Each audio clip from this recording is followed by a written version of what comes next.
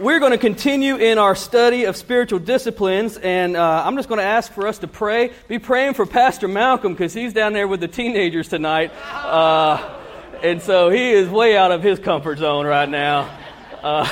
Pray for those teenagers too, because he might rip one right, and so be praying for that. But let's pray, and then we'll get started tonight. Father, we love you so much. We thank you for just a time to gather together to learn more about you and your word. Father, I pray that you would just minister to us, speak to us tonight. Father, that you would be in all the different ministries taking place out there at Fairview with the kids and the students here, with our kids and our students. Father, that you would speak and do amazing things that only you can do. And Father, we love you and thank you in Jesus' name.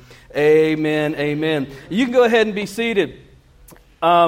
So tonight we're going to be talking about the spiritual discipline of fasting. Now, let me give a disclaimer before we even get there. There's been a couple errors on your handout, and that's all me. I sometimes pride myself on being a computer whiz, but the computer whooped me this time. And so you might see a couple verses and chapters that don't line up, and I apologize for that. But maybe it'll encourage you to not take everything the preacher says as die hard. You got to go reference it yourself, find our errors. But we're going to be talking about the spiritual discipline of fasting. And one of the things I've realized is fasting has been mentioned more times in Scripture than baptism, but it's also one of the most under-practiced disciplines in the spiritual life. If we're honest, I think I'll be transparent with you right now. As I was studying this and getting ready for tonight's message, man, the Lord whooped me.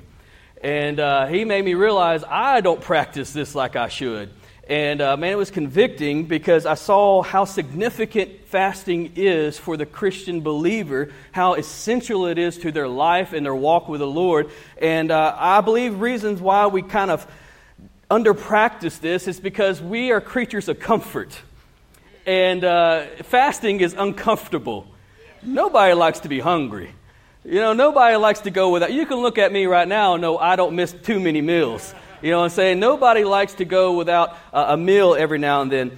But as we read our Bible, we understand that fasting was very important to the Old Testament believers and the New Testament believers. And as we study the Bible, Adrian Rogers said you study the Bible to know God. You obey the Bible you study the Bible to know about God.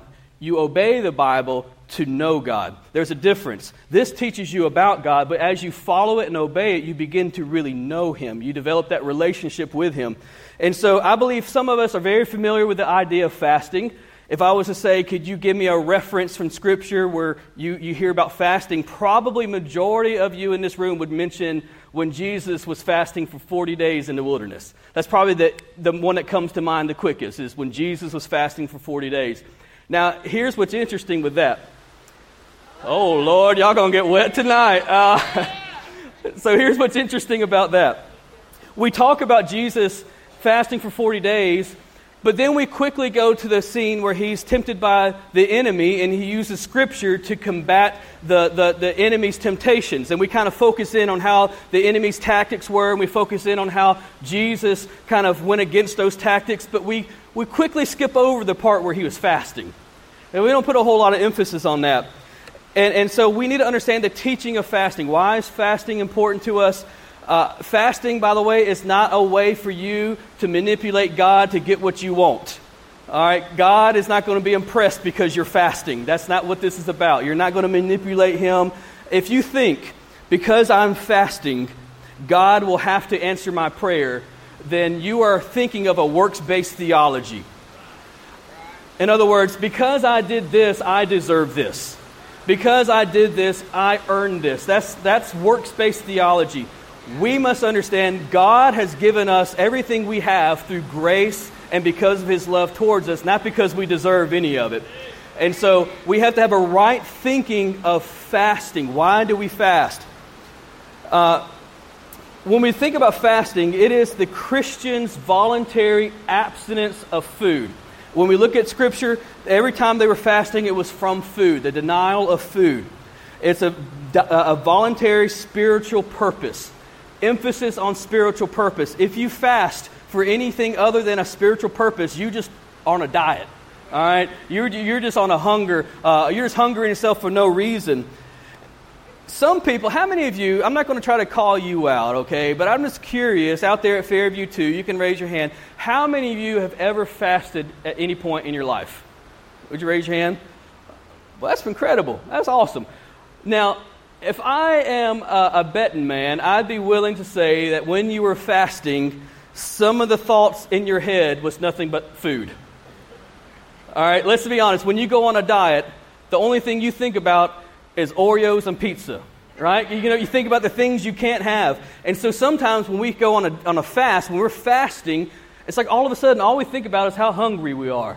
Or we think about how much food I wish I could eat this moment. Or you're checking your watch and thinking, man, I can't wait till this is over. Now, if that is your mindset when you're fasting, you've missed it. You've missed it. You've now turned it into works. You've now turned it into legalism. You've basically done self-inflicted suffering in a way to try to gain some type of footing with God, as if He'd be impressed that you are going through this self-sacrifice. Like, I can't wait till this is over. I can't wait to... If that's the way you've thought during your fast, then you've completely missed it. Because that's not what fasting is about. Fasting is all about being God-centered. Now, there could be a broader definition. How many of y'all would agree that there's probably more distractions in our day and age than there were 2,000 years ago? I mean, it seems like technology was supposed to make our life easier, but instead it made our life busier. And so I've implemented, there's different types of fast. A couple years ago, I challenged our students down in TSM to take a social media fast. I said, don't use social media for a week. You would have thought I shot their puppy right in front of them. And that's what I just said, hey, just for a week, don't use social media. They done studies. Do you know how much time the average teenager spends on social media online a week? Anywhere between 50 to 108 hours a week. 108 being the 13% of teenagers said they spend about 9 hours a day online. Now, I told our teenagers, I said, imagine what you could do for the kingdom of God if you spent 108 hours reading the Word and praying and serving others and giving of your time and sharing your story. Imagine. And so for a full week, I challenged them to a social media fast. And so there's different types of fasts that you can engage in. You can say, hey, I want to give up television. I want to give up social media. But tonight we're going to focus in on more of the fast against a refusal of food. Fasting should really be motivated to make us pursue spiritual things. So if, for instance, you're saying, I want to take a fast. I'm going to deny myself a full day's worth of food, maybe a meal, whatever it might be. If you have a thought that says, you know what, I'm hungry. When you have that thought, your next thought should be, well, I'm hungry because I'm fasting. And then, if your next thought after that is, I can't wait for this to be over, all right, you've missed it. So what hunger does when you're fasting, hunger can serve you. And this is what I mean by that. When you have a moment where you're hungry and you remember, okay, I'm fasting. And then you remember why you're fasting, for whatever spiritual purpose it is, whatever biblical principle it's for. Maybe you're praying for a sick loved one. Maybe you're praying for your spouse. Maybe you have a wayward child who's lost and you're praying for their salvation. And so when you have that hunger pain, when your stomach begins to growl, it'll prompt you, okay, I'm hungry. Oh, I'm hungry because I'm fasting. I'm fasting because I want to see my child get saved. And so every time you have a hunger pain, every time your stomach growls, it immediately cues you to pray. And that is how we use fasting for the benefit of spiritual purposes. All right, it's not something you have to just endure and grind through and just hope you make it through the day. No, every time you get a hunger pain, you stop and say, God, please be with my child today. Lord, I want you to speak to them in a way that only you can. And then the next time you have a little bit of a hunger pain, you stop again, you begin to pray. And it's just, here's what hunger does. Hunger becomes a tool for you to pursue prayer and to pursue spiritual purposes. Hunger is not a bad thing in the capacity of fasting. Does that make sense? Fasting, hunger and fasting becomes a tool to enable you to pursue God more deeply. But spiritual disciplines, we've talked about prayer, we've talked about Bible intake, we've talked about evangelism. Out of all the spiritual disciplines, fasting is the hardest. And the reason why fasting is the hardest is because this is the only discipline we feel. It's uncomfortable. Nobody likes to be uncomfortable. Nobody likes to go without. But if I was to ask you a question out there at Fairview, out here, how many of you in this room would raise your hand and say, I would rather see a prayer answered than eat a meal? Anybody say, I'd rather see a prayer answered than eat a meal? How many in this room and out there at Fairview would say, I would rather see someone get saved than eat a Big Mac? All right, and so we see the significance of fasting. Fasting is positioning ourselves for a spiritual purpose to make our prayers and our urgent and important to God. And that's where fasting comes in. You're saying, I want this so much. And I'm praying, and I'm going to go all day, and I'm going to fast, and I'm going to sacrifice, and I'm going to use my hunger as a reminder to pray about this all day long. That's what fasting is. You're dedicating yourself, discipling yourself, disciplining yourself to do this. And so for the first part of my message, I'm going to hit on 8 different places where fasting is mentioned in Scripture. And you might be looking at your outline, you see a whole bunch of blanks, and you're like, Lord have mercy, we're going to be here all night. I promise you we're not. We're going to go through these pretty quickly. But I want to give you 8 different fasts that were mentioned in Scripture. And that's how we're going to start. And then the last half, we're going to talk about why we as believers today should continue in the discipline of fasting. All right? So the first way that we see fasting mentioned in Scripture, we call it the normal fast. The normal fast. Matthew chapter 4, verse 2, it says, and when he had fasted 40 days and 40 nights, he was afterward a-hungered. Now, look at this. It doesn't say he was thirsty, does it? It just says he was hungry. Matter of fact, Luke's gospel also echoes this same thing. Luke chapter 4, verse 2. It says, being 40 days tempted of the devil. And in those days he did eat nothing, and when they were ended, he afterward hungered. Luke was a physician. He was a doctor. He would oftentimes include a lot of details. Matter of fact, if you read the crucifixion, he has the most detailed description of the crucifixion. He was very analytical and very medical minded. But even he includes that Jesus didn't thirst, he just hungered. Now why? Because we can go about 3 days without water. Our body starts acting up and gets crazy about 3 days when you don't have water. And so when we look at a normal fast is just the refusal of food, but people will still drink. They'll drink water, drink juice, whatever it is, but they don't eat. Does that make sense? So this is a normal fast. You can drink water, you can drink juice, but you just refuse food. The second type of fast is the partial fast. The partial fast.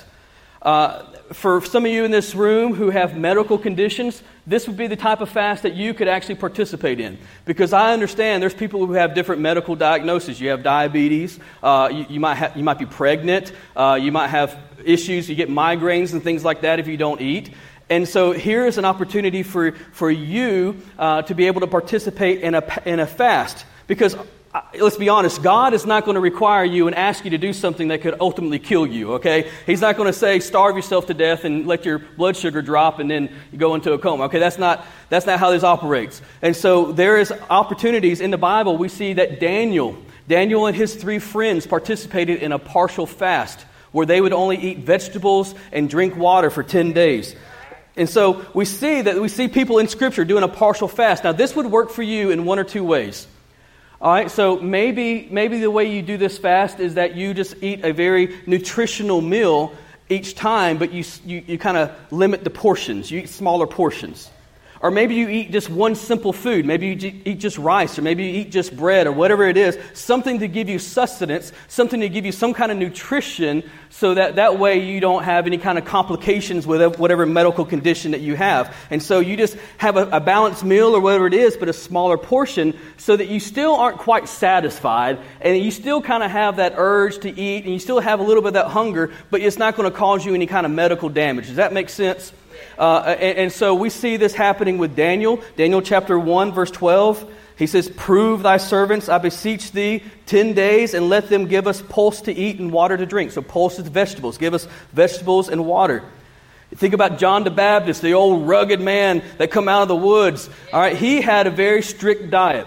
He was somebody else who would be someone who monitored his eating habits and was very strict. And so in Matthew chapter 3, verse 4, it says, "And the same John had his raiment of camel's hair and a leathern girdle about his loins, and his meat was locust and wild honey." Okay, so he ate very minimal. He was very restrictive. And locust is bugs, by the way, okay? I had one Bible scholar said it was the locust bean. I'm like, no, it's not. That joker was eating bugs, okay? It was a big old grasshopper and some honey, and I ain't going to try it, but whatever worked for him. But that was the diet he was on. So historically, we see that Christians have participated and observed partial fast by eating smaller portions, eating fewer simple foods for a small period of time. There's been churches who have done the Daniel fast. And they will say, our church is going to observe the Daniel fast for a full month. And the whole church will decide, okay, we're going to eat just vegetables and water for a month. I don't think Pastor Malcolm is of that persuasion, thank the Lord. But there have been churches who have done that. Then you have the absolute fast. The absolute fast. Ezra chapter 10, verse 6.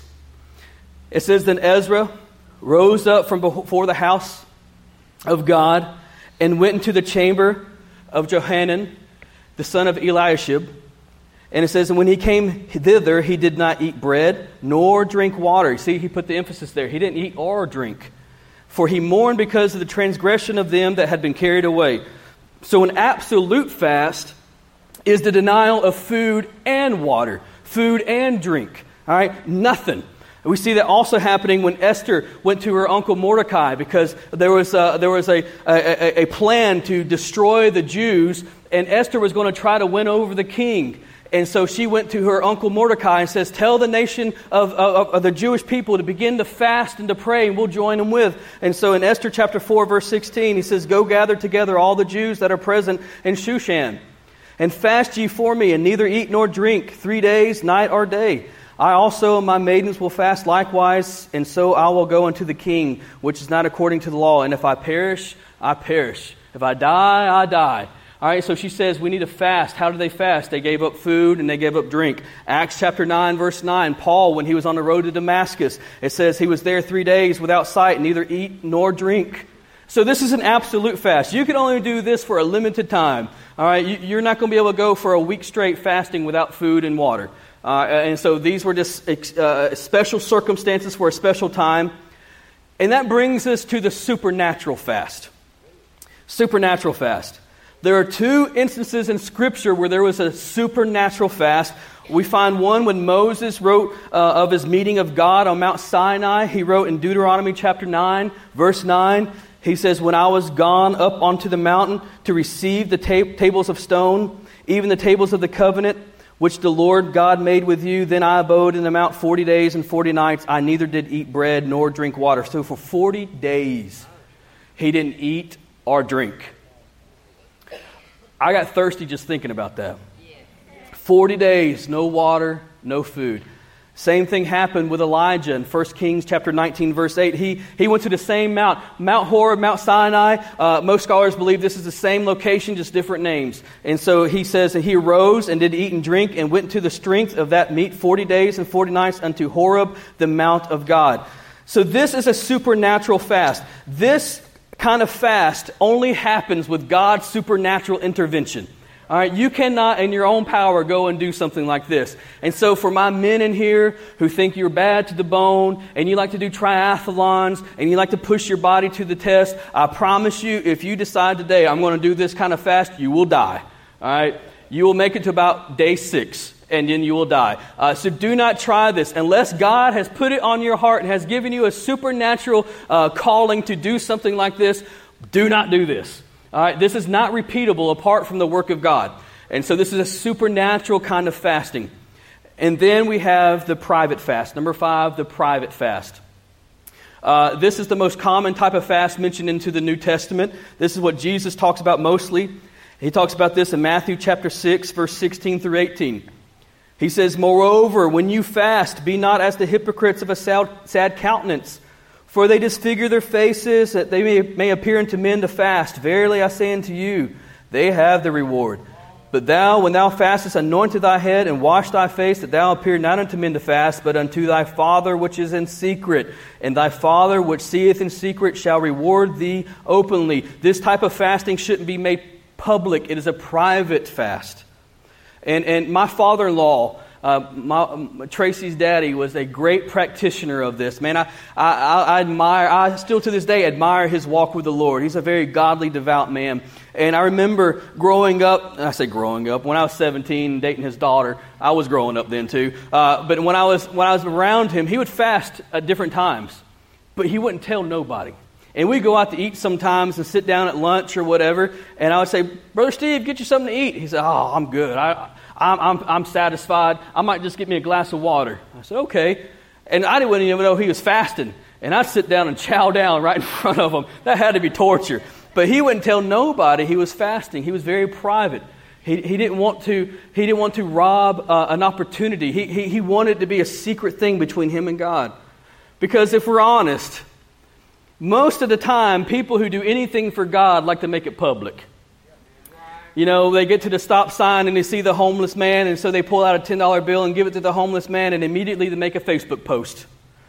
You know, I was just at the stop sign and I saw this homeless person. I gave him $10 and I just said, God bless you. Okay, why did they do that? Because they want to see all the comments come in talking about, you're such a good person.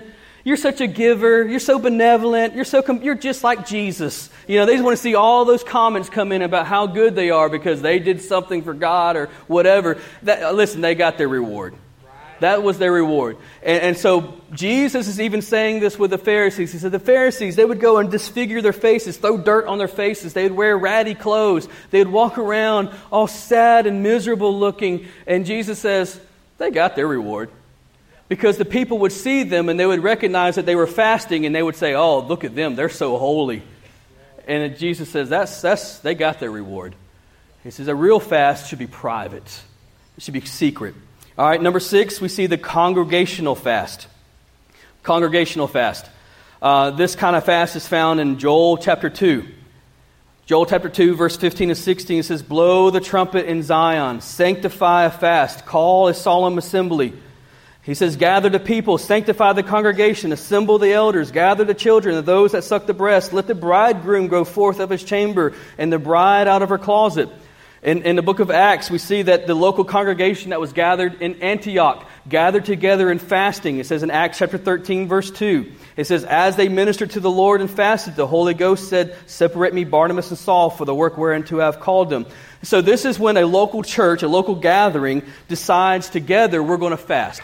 Now, I've been a part of some smaller churches where they would do a congregational fast. We have fasted for revival.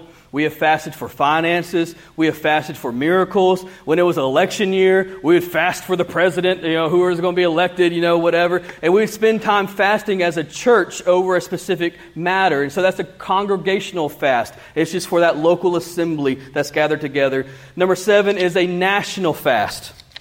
A national fast. So this, there was a time where King Jehoshaphat was about to be invaded. And he was worried because he was thinking he was about to lose. And so in 2 Chronicles chapter 2, verse 20, he calls the whole nation of Judah to a fast. He says in 2 Chronicles chapter 20, verse 3, he says, Jehoshaphat feared and set himself to seek the Lord and proclaimed a fast throughout all Judah.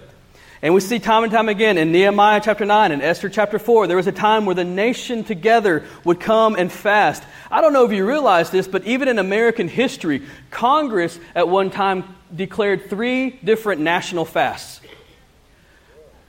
3 different presidents. You had President John Adams, you have James Madison. Each one of them declared a national fast.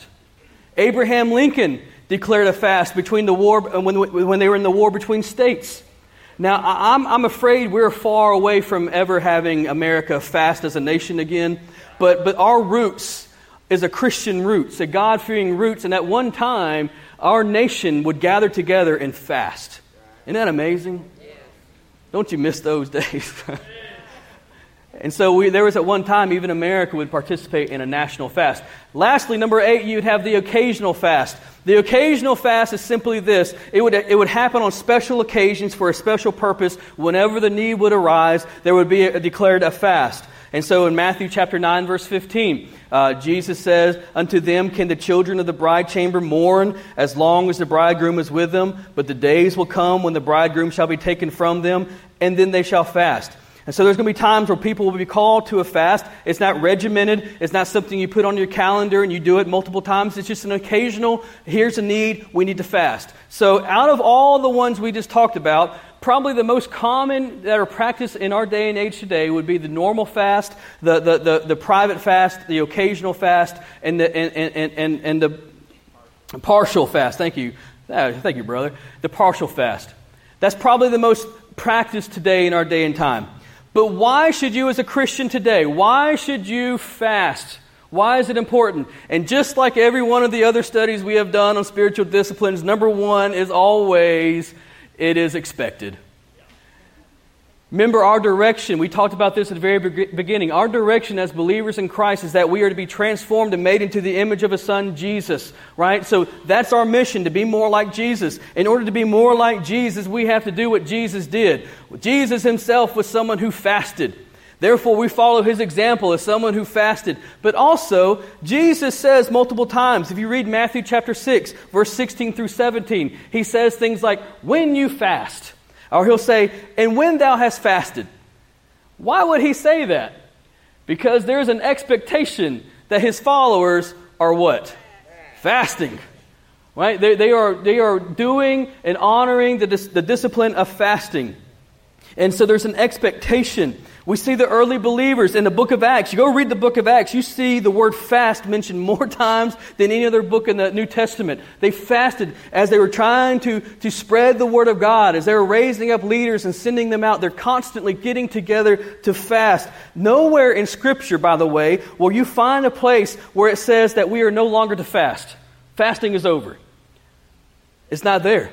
There is an expectation, even for us today, that we still discipline ourselves to fast. There is an expectation from our Savior. There's an expectation in His example. There's an expectation in His commands that we should be people who fast. If we do not do something He has commanded us to do, what is that called?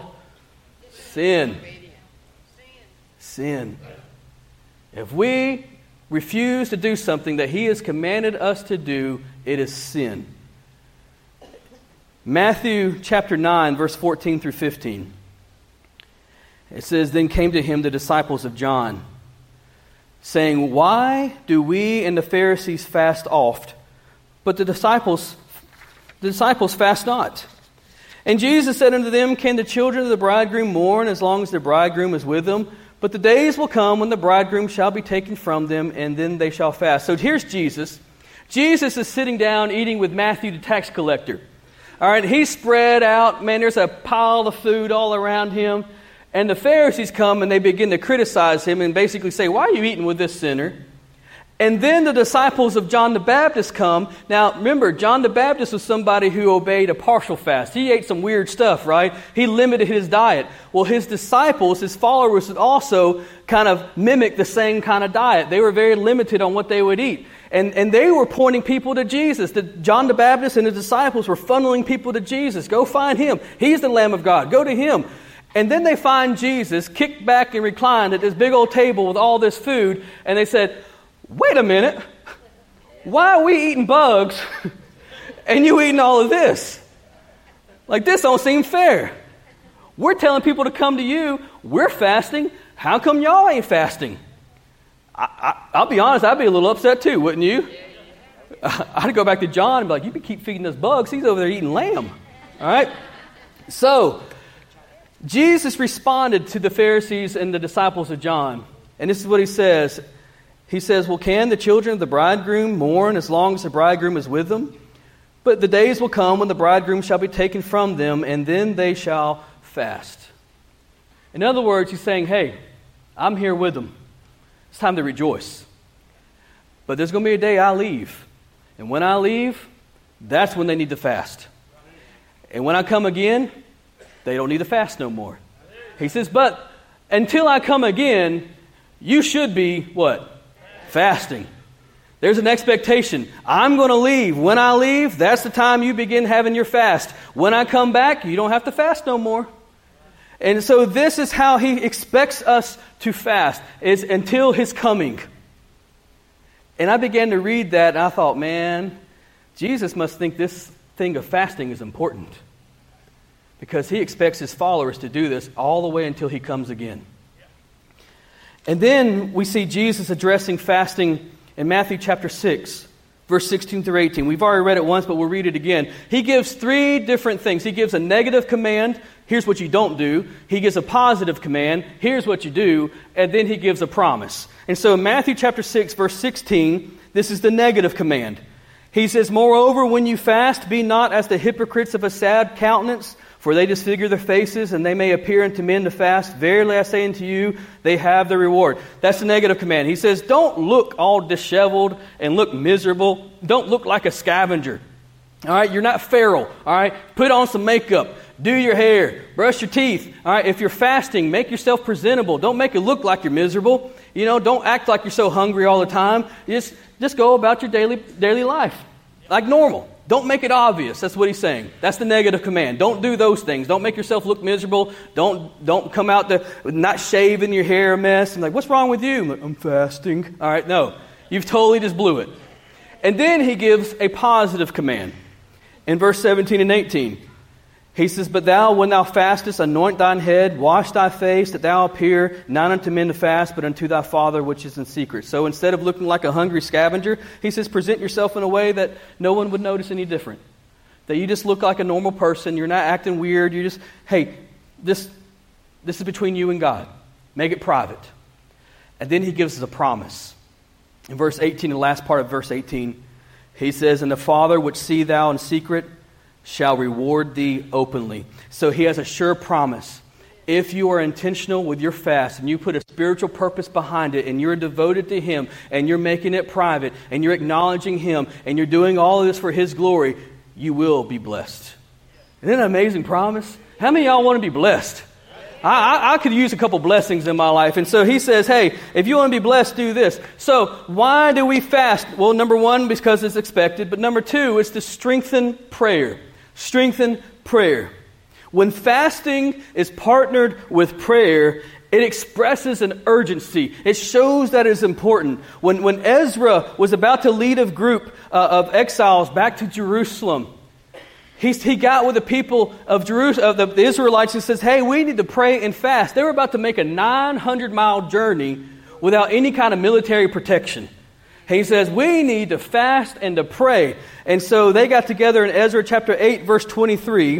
And it says, so we fasted and besought our God for this, and he was entreated of us. In other words, it showed God, hey, this is important. They got together and they asked God for protection to go ahead of them and make sure there was no obstacles, no enemies along the way. And so they fasted and prayed. It made their prayers urgent. Now, this is not a spiritual hunger strike.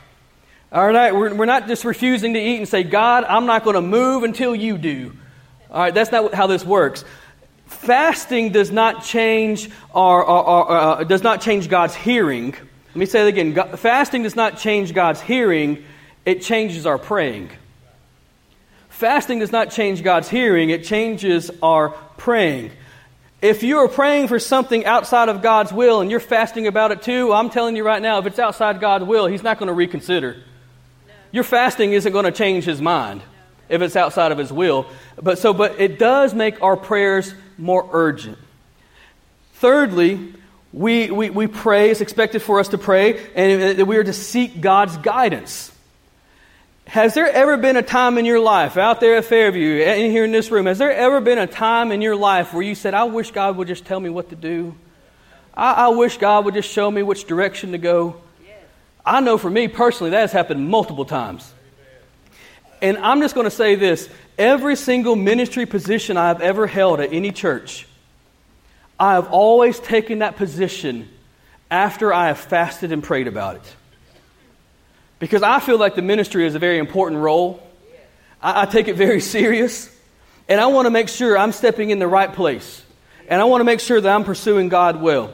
And so every single ministry position I've ever held at any church, I've always prayed and fasted before I did that. Matter of fact, I did the same thing before I came here to Temple a little over 7 years ago. I remember I was working in Tallahassee, Florida. I was working for a security company, putting in fire alarm systems and cameras and all kinds of stuff. And I was in Tallahassee working for about a week. And I'd already been contacted by someone here at Temple saying they needed a student pastor.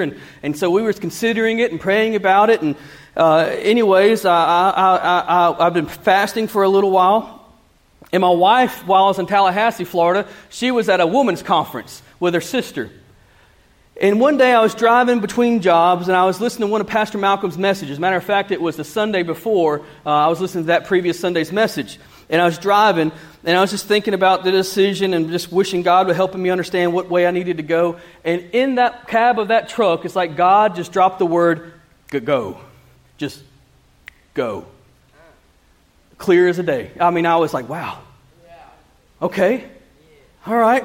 Well, that night, after I got back to the hotel, I called my wife after she got back from the women's conference, and I started asking her how the women's conference went. And she said, oh, it was good. It was real good. And I said, well, do you have any clarity about what we need to do? And she said, well, I went to the altar at the end of the service, and I began to pray. And I just felt like God said, go.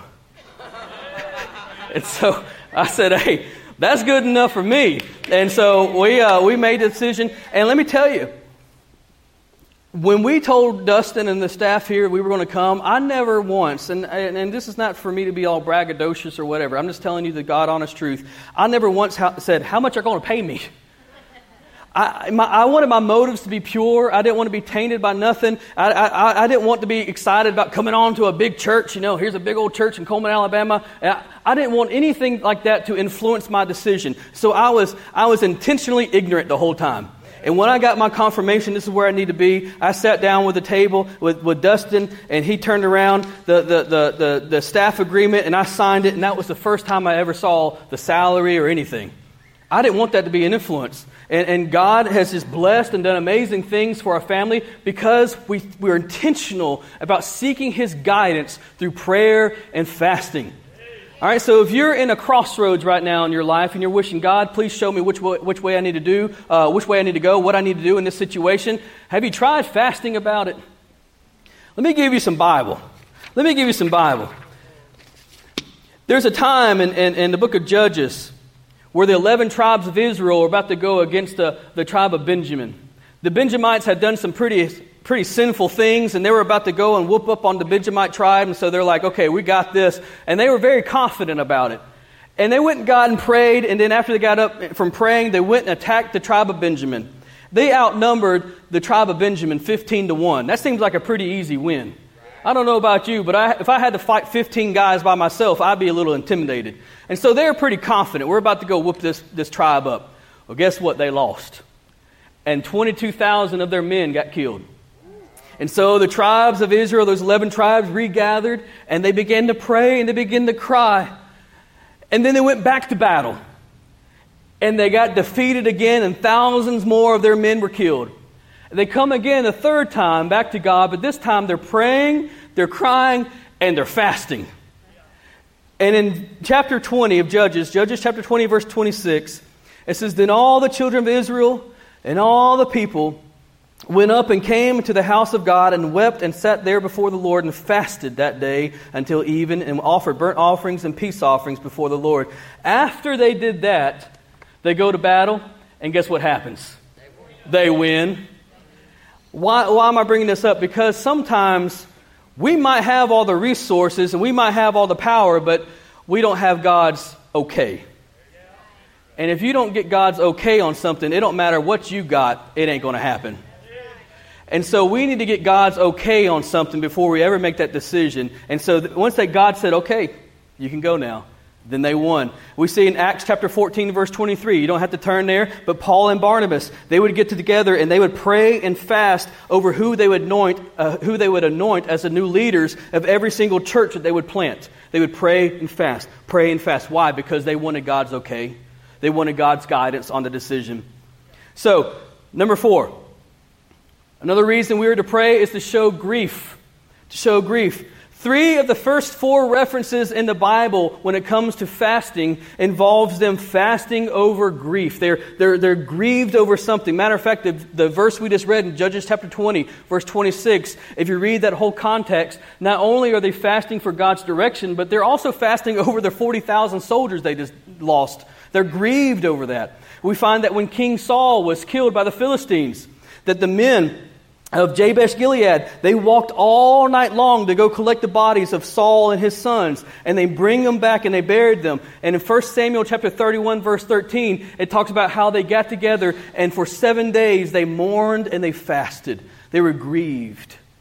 Sometimes grief will cause you to fast and say, God, I just need help right now in this moment. I just need help.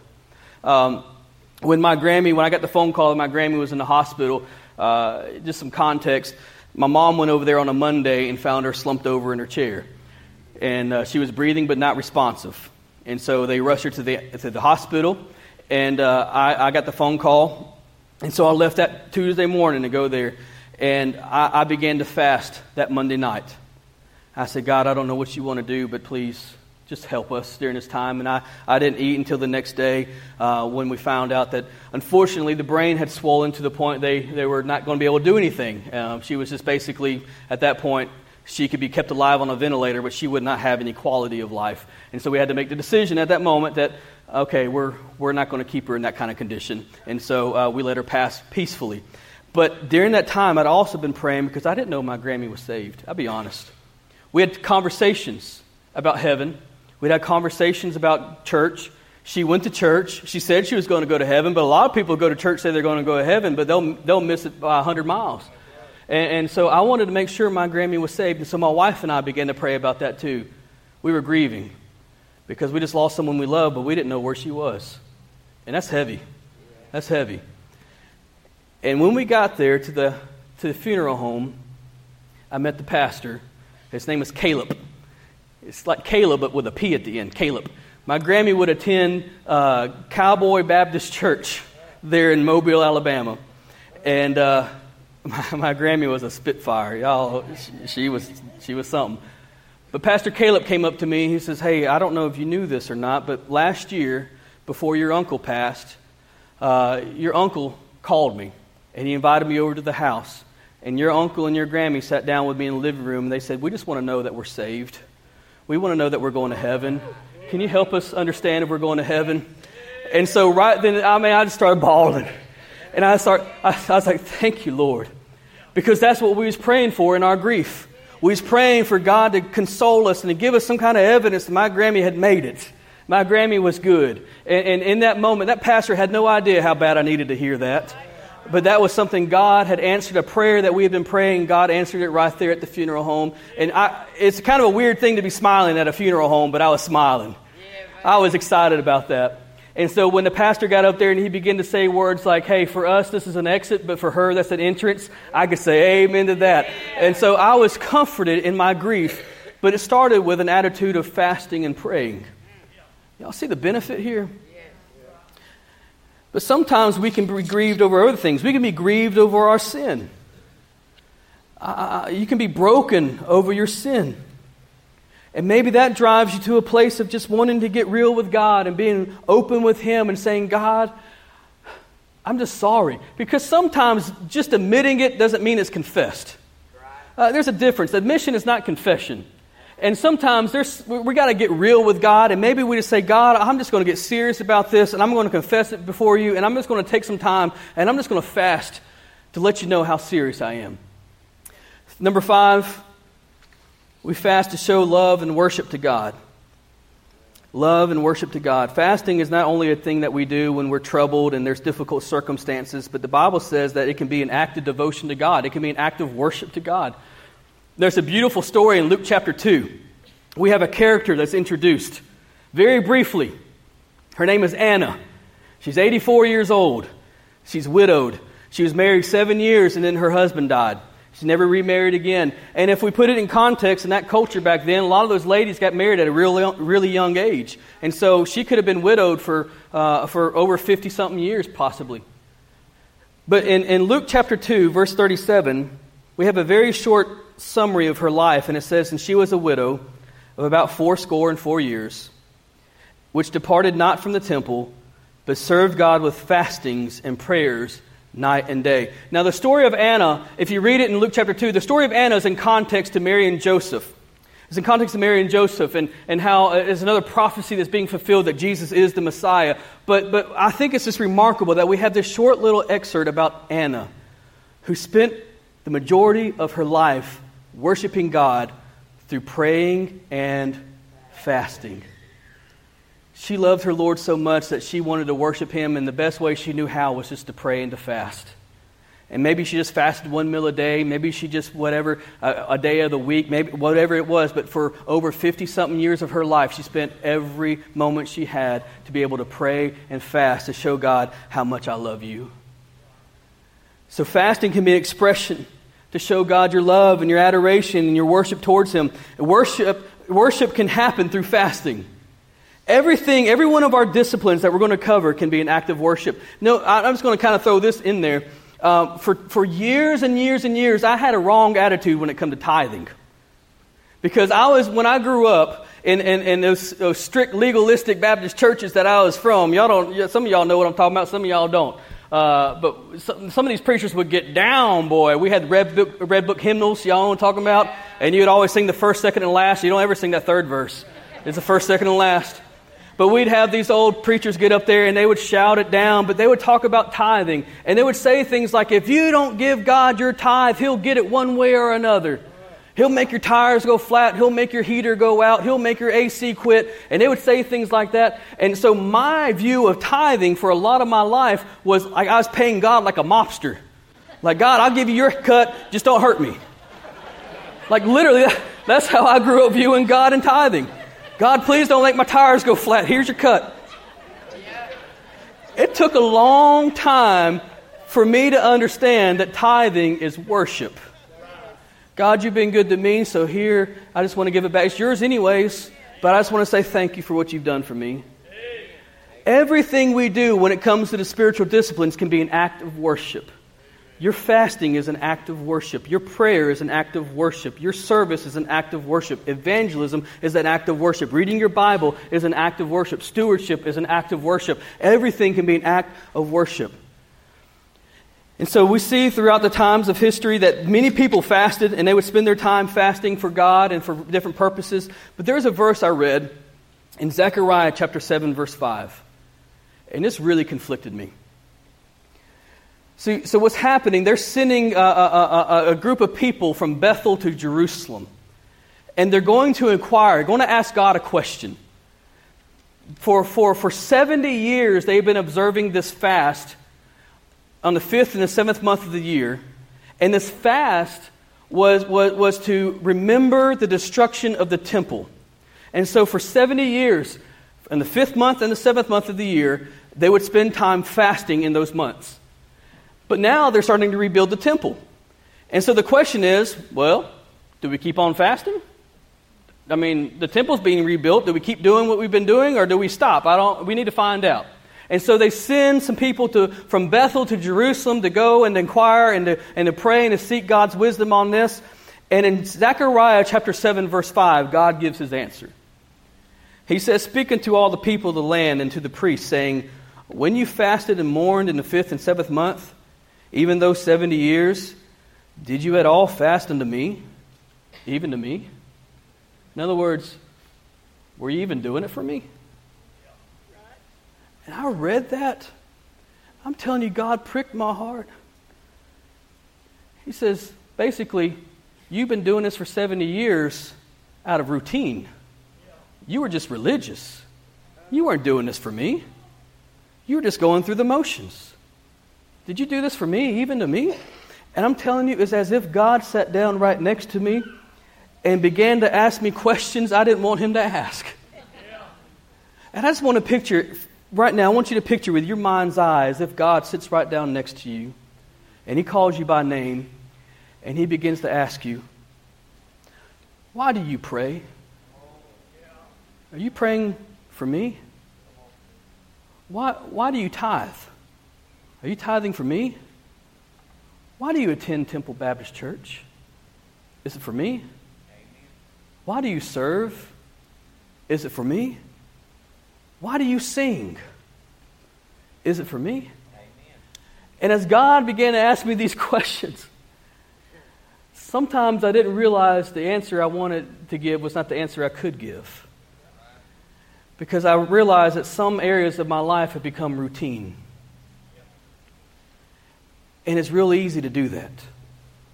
It's real easy to let these things become motions in our life. Hey, why do you go to church? I've been going to church my whole life. Why do you like that song? Well, I like that song because my grandma sang that song. What's the motivation behind the things that we do? Why are you doing it for Him? Imagine God sitting down and says, did you do it unto me, even me? We are coming up on this Sunday, we call it the Super Bowl of Sundays. Easter Sunday. There's going to be more unchurched and lost people in the house of God all across the world than any other Sunday of the year. This Sunday. I'm fired up about it. I'm excited. I know Pastor Malcolm's going to bring the heat. He's going to shuck the corn. He's going to do all that stuff. But I'm excited. But here's the thing. I'm questioning. I'm wondering. I'm going to pose a challenge, okay? I'm going to pose a challenge to you out there at Fairview and those watching online. I'm going to pose a challenge to everybody in this room right now. Would you consider between now and Sunday dedicating yourself to fasting for one day, one meal, one afternoon, a couple meals, whatever it might be? You pray to God, ask Him what He would have you to do. But I'm going to challenge you between now and Sunday. Would you ask God, how can I fast this week? And then follow through on it. That's my challenge. That's my challenge to you. I want to challenge you to take that time. And every time you have that hunger pain, you begin to pray for all those lost people who's going to be in these chairs on Sunday. And you say, God, I just want to see somebody get their life transformed from death to life. God, I want them to see you in a real way like they've never seen you before. Every time you get a hunger pain, you begin to say, God, I pray that the gospel is preached clearly and loudly. And every time you get a hunger pain, you say, God, I pray that every volunteer shows up and plugs in where they're supposed to be. So there's a bunch of kids back there and there's a bunch of volunteers too. And every time you get a hunger pain, you say, God, I pray that you push away the darkness, because Pastor Malcolm has been calling this week Hell Week, because the enemy knows what's about to happen on Sunday, and so he's going to try to do everything he can to discourage us along the way. And so every time you get a hunger pain, you say, God, push away the darkness. Keep the enemy behind enemy lines and let us do what we need to do. And then we're going to continue to pray. You pray for the preachers not just here, but across this world, and say, God, I pray that they don't compromise the gospel, but they preach with boldness. And you pray every time you get a hunger pain, every time your stomach growls just a little bit, you start praying for the 3 services that are going to be happening here at Temple Baptist Church on Sunday. You start praying for the churches down the road. I'm going to tell you right now, maybe you need to start praying for your lost friend or your lost loved one, saying, God, would you stir their heart to want to be invited to Temple Baptist Church so I can sit next to them and maybe they can hear the gospel for the first time in a way that they understand it. Maybe in that time they'll give their life to Jesus. And so I'm just going to challenge you, church. I'm not going to make you. I don't want to make you. I just want to challenge you.